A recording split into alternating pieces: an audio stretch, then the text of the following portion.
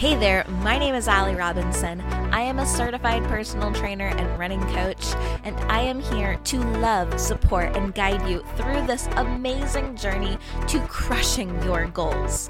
We will talk about all things running, racing, strength training, nutrition, and weight loss without forgetting the real talk like mental health and motherhood. It's like a coffee date with your bestie, except I have the credentials, personal experience, and client testimonials to back it all up. So grab your favorite water bottle, put on your headphones, start your workout, and join me for something Runderful. You've heard that running is a mental sport, right?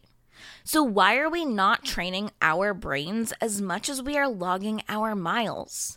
When things get hard during a race, when you feel like quitting, when accomplishing your big goal is just out of reach, you will be so glad that you took the time to work on your mindset, which is why today's episode is being sponsored by the Run Your Mind journal that I created just for runners like you. It is available right now on Amazon. The link is in the show notes, and you can start working on your mindset and support our podcast. You will be so glad that you took the time to go through all the goal trackers, activities, and thought-provoking journal prompts that will help you unlock your potential as you dive into the depths of what makes you tick as an athlete. All right, everybody, are you ready for the running term of the day? In episode 2, our word was 5K. So today we are talking about the 10K. So 10K is obviously double the distance of a 5K. So if a 5K is 3.1 miles, then a 10K is 6.2 miles. Still not a nice even mile number because the K in 10K is for kilometers. Now, 10Ks are one of my absolute favorite shorter distance races. I'm an endurance girl, right? So give me those marathons, give me those ultras, give me those longer distances. But if I'm looking for a race that is fun or to really work on my speed, 10Ks I think are super fun because they are long enough to be challenging, but still short enough where you can find plenty of local 10Ks to participate in. So I really love 10Ks. And something that I think is super interesting is that running has been around for a really, really long time, right? The earliest recordings of competitive running have been way back in ancient times. So way back before BC, there was records of competitive running, but modern forms of running that we know today, as far as, you know, a form of exercise or a sport that the kind of average everyday person can participate in, didn't really get popular until the 1960s. So I always think that's really interesting because I think of running as something that's been around forever, and it has been, but it's not been as popularized until pretty recent in history. And with the 10K was actually added to the Olympic Games in 1912. And it was categorized as 25 laps around the Olympic-sized track. So 4 times around the track is about 1 mile. So 25 times around the track, 6.2 miles. So, you know, I'm a nerd for racing and history, and I always think that is super interesting. So I'm always looking to learn numbers and facts so I can come on here and share them with you. So I looked up a couple other numbers that I wanted to share real quick. The fastest recorded 10K currently, the fastest male ran a 10K. So again, 6.2 miles in 26 minutes and 24 seconds. So for a lot of people, they're just trying to run a 5K in 26 minutes, let alone a 10K. If you break that down into like a pace per mile, you're looking at like a 4-minute and 15-second mile average. So that is incredibly fast. The fastest recorded female time for the 10K is 29 minutes and 43 seconds. So crazy, crazy, crazy fast. Absolutely amazing for those runners. You know that they had to have put lots of work and effort into getting those world record speeds. For those of us that are just the kind of average casual runners, the average time for non-professional runners would be about 50 minutes to an hour and 10 minutes. So if your 10K is within that range, that 50 minutes to an hour and 10 minutes, you know, don't feel bad that you're not getting those 30-minute 10Ks. So let's move on to today's topic. So for today's topic, I actually have a story for you. So today is a little bit of a story time, but I promise that there's a point to it, okay? So I want to tell you the story of why my brand, my business, and this podcast is something Runderful. It's not just a name that kind of got picked out all willy-nilly. There is actually an entire backstory and history with this name. And it's something that's really special to me. And this is a story that I love to tell my clients. And I want to be able to share this story with you because I have not been a runner my entire life. You know, if anything, I was the girl in school that got notes written for her so I didn't have to run in gym class. So seeing me now as a running coach and supporting other women and in crushing their goals and losing weight and getting active, you know, the story means a lot to me about what something Runderful represents. So let's kind of go back to Allie in 7th grade. So we're talking Allie at 12, 13 years old. I'm in middle school, and honestly, I was not a very good student. I was definitely not disciplined in school. I actually could care less about school. I rarely did my homework, and I barely passed my classes with C's and D's. You know, something looking back, obviously not super proud of, but you know, I feel like it's my mission to be authentic and tell you guys the truth. And if that means I have to tell you that I graduated high school with a 1.7 GPA, then you know what? That's what I'm here to share, right? So back in English class in 7th grade, we had to write a paper. We had to write an essay about what our future would look like.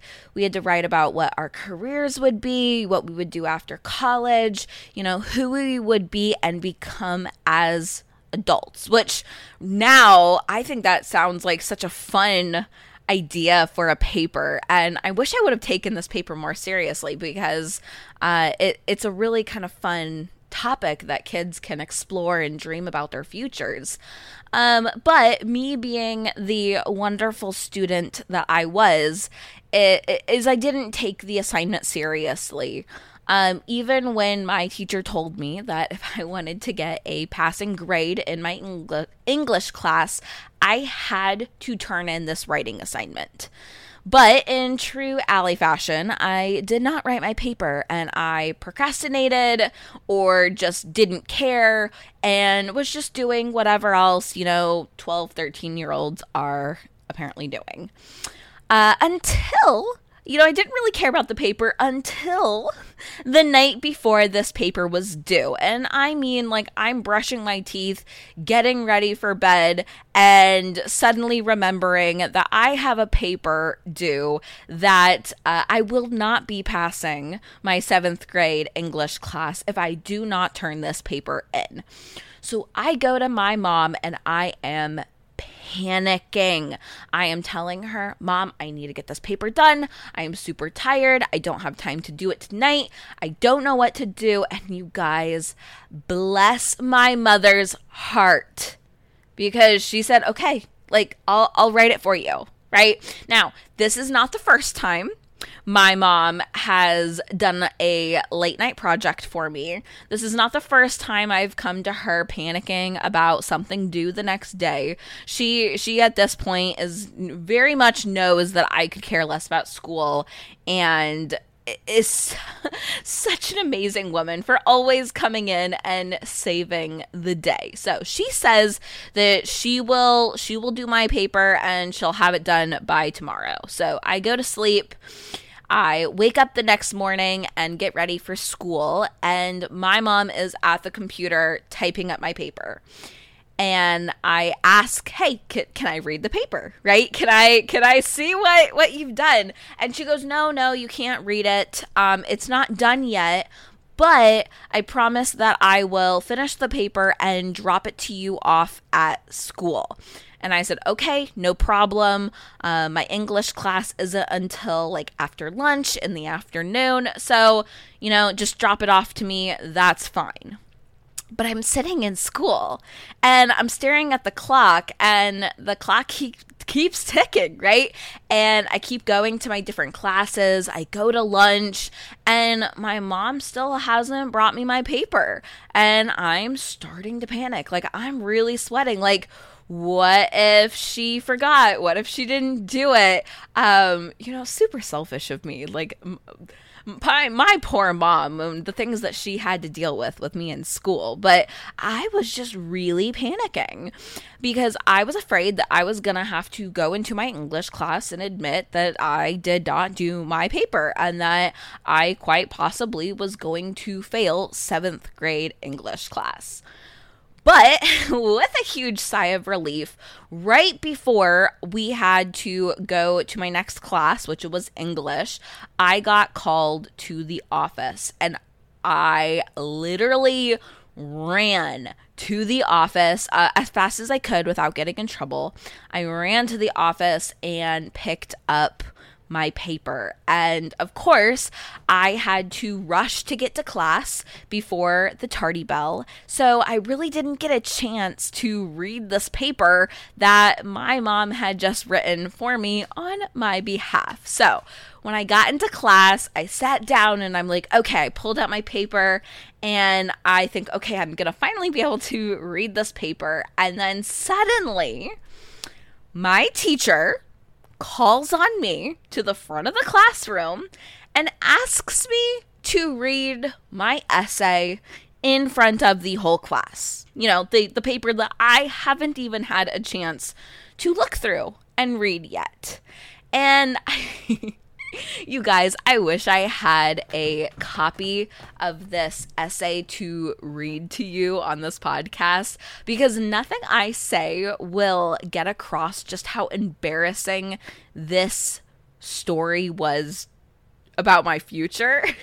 And that I had to read to my 7th grade class and read in front of all of my peers.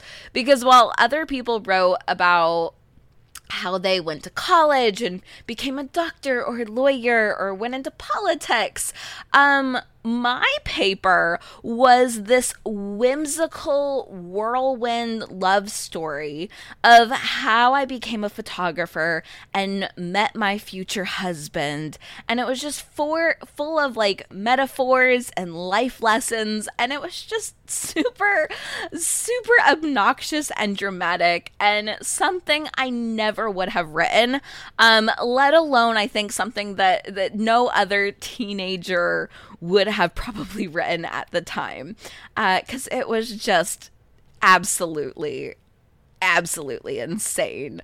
So, my mom must have just been laughing her butt off when she was writing this paper, because she had to have known just how ridiculous she was making this paper. So, I'm in the front of the class, super embarrassed, reading my paper, and my mom ended this extremely dramatic paper, or the essay, with a really powerful quote.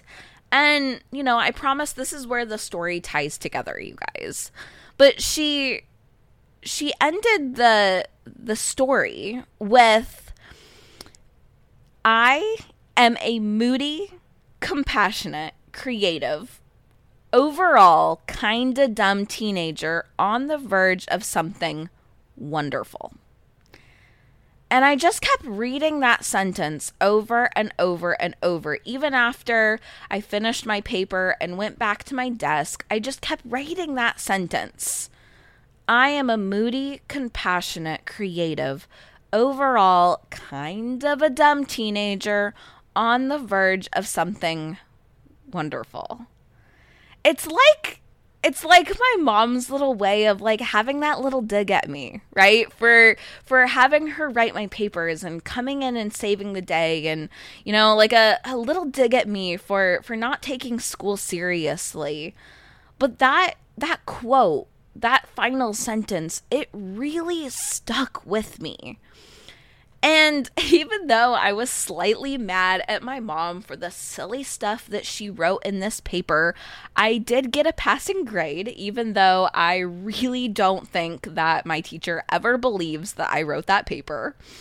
And I honestly never learned my lesson, because I still went on through junior high and high school and still barely passed with C's and D's. And,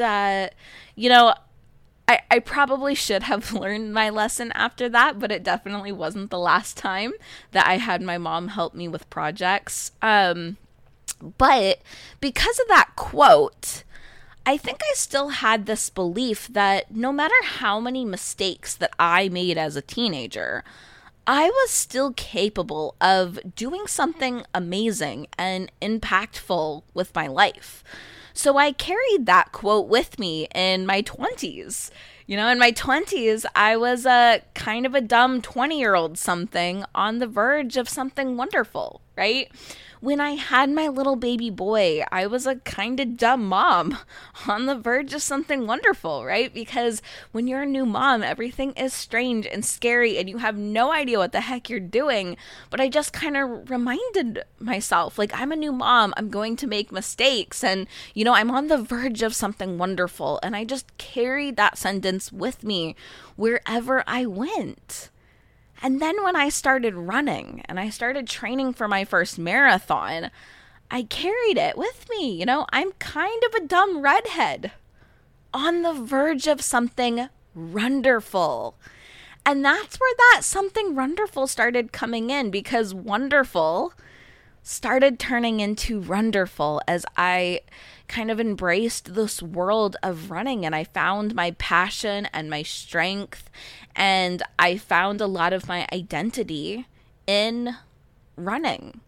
So something Runderful really came from the foreshadowing in the paper that my mom wrote me for my 7th grade English class.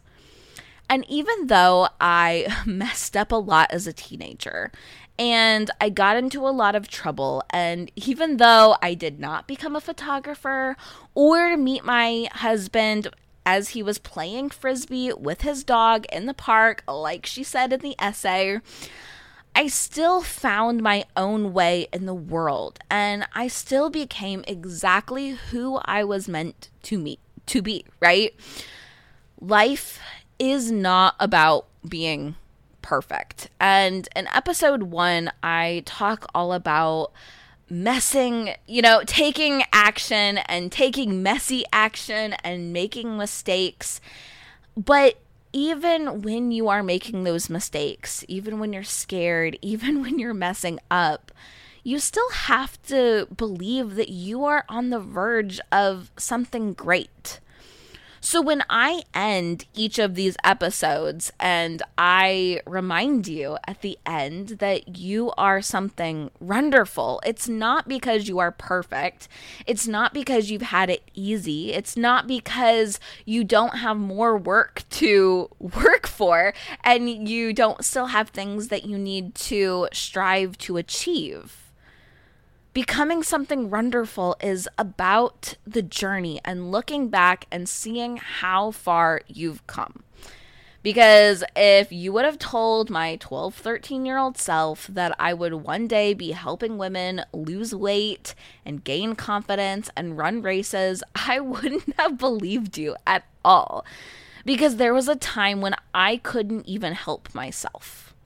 So while it might be a little embarrassing and it might be throwing myself under the bus to tell you about my undisciplined teenage self, I think it really shares a story of who we are now and who we can become in the future. So when I say something wonderful, now that you know the backstory, what does it mean to you? And when I say, remember that you are something wonderful, what does it mean to you? How are you wonderful? Keep that in mind. And I want you to think about it every time you listen to this podcast. I want you to think about all the ways that you are wonderful. That's it for me today, you guys. I hope you have a wonderful rest of your day, and I will talk to you very soon. Thank you for listening to another episode of the Something Runderful podcast. To show your support for the show, please take a moment to rate and review wherever you are listening to your episodes. You can follow me on Instagram at something_runderful, and you can even join my free Facebook group, Weight Loss for Runners. And remember, my friends, until next time, you are something wonderful.